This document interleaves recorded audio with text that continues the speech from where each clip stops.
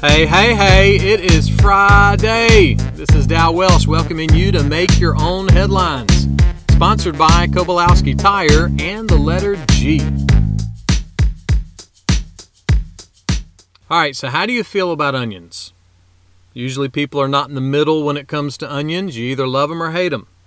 And sorry, I'm a hater. Always have been. No matter how many times I've ordered my Happy Meals with a plain burger, somehow, some way, at least one of those annoying tiny square onions finds a way to sneak in and create diced havoc in my mouth. Incidentally, back in the 1970s, McDonald's was developing two new products. One was Chicken McNuggets. We all know how that one turned out. The other product was Onion Nuggets. And I guess we all know how that one turned out too. Praise God for my father-in-law, though. For every one onion I don't eat, he eats 10. So I'm thankful for how he offsets my onion boycott and keeps the fine folks in Vidalia, Georgia in business. Sure, over the years I've snagged a piece or two off a bloomin' onion, but other than that, I try pretty hard to steer clear of the onions. And there's a huge benefit to steering that way. It helps you to avoid the chronic known as halitosis. Dr. Ronald Goldstein is a dentist in Atlanta, Georgia. A few weeks ago, he noted in an article on bad breath that when it comes to foods to avoid, garlic and anything in the onion family should be at the top of your list.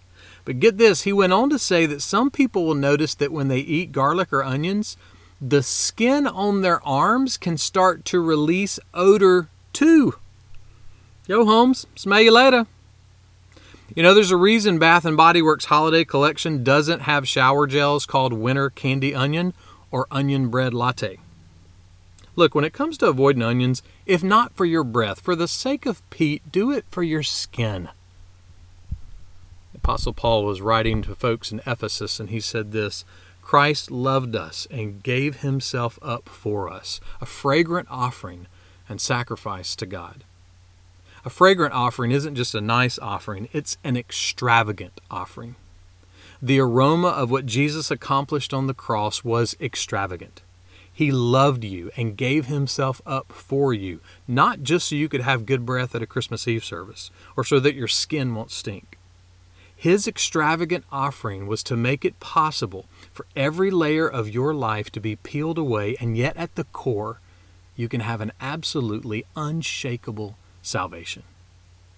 I hope the aroma of Christ is what your soul smells the most.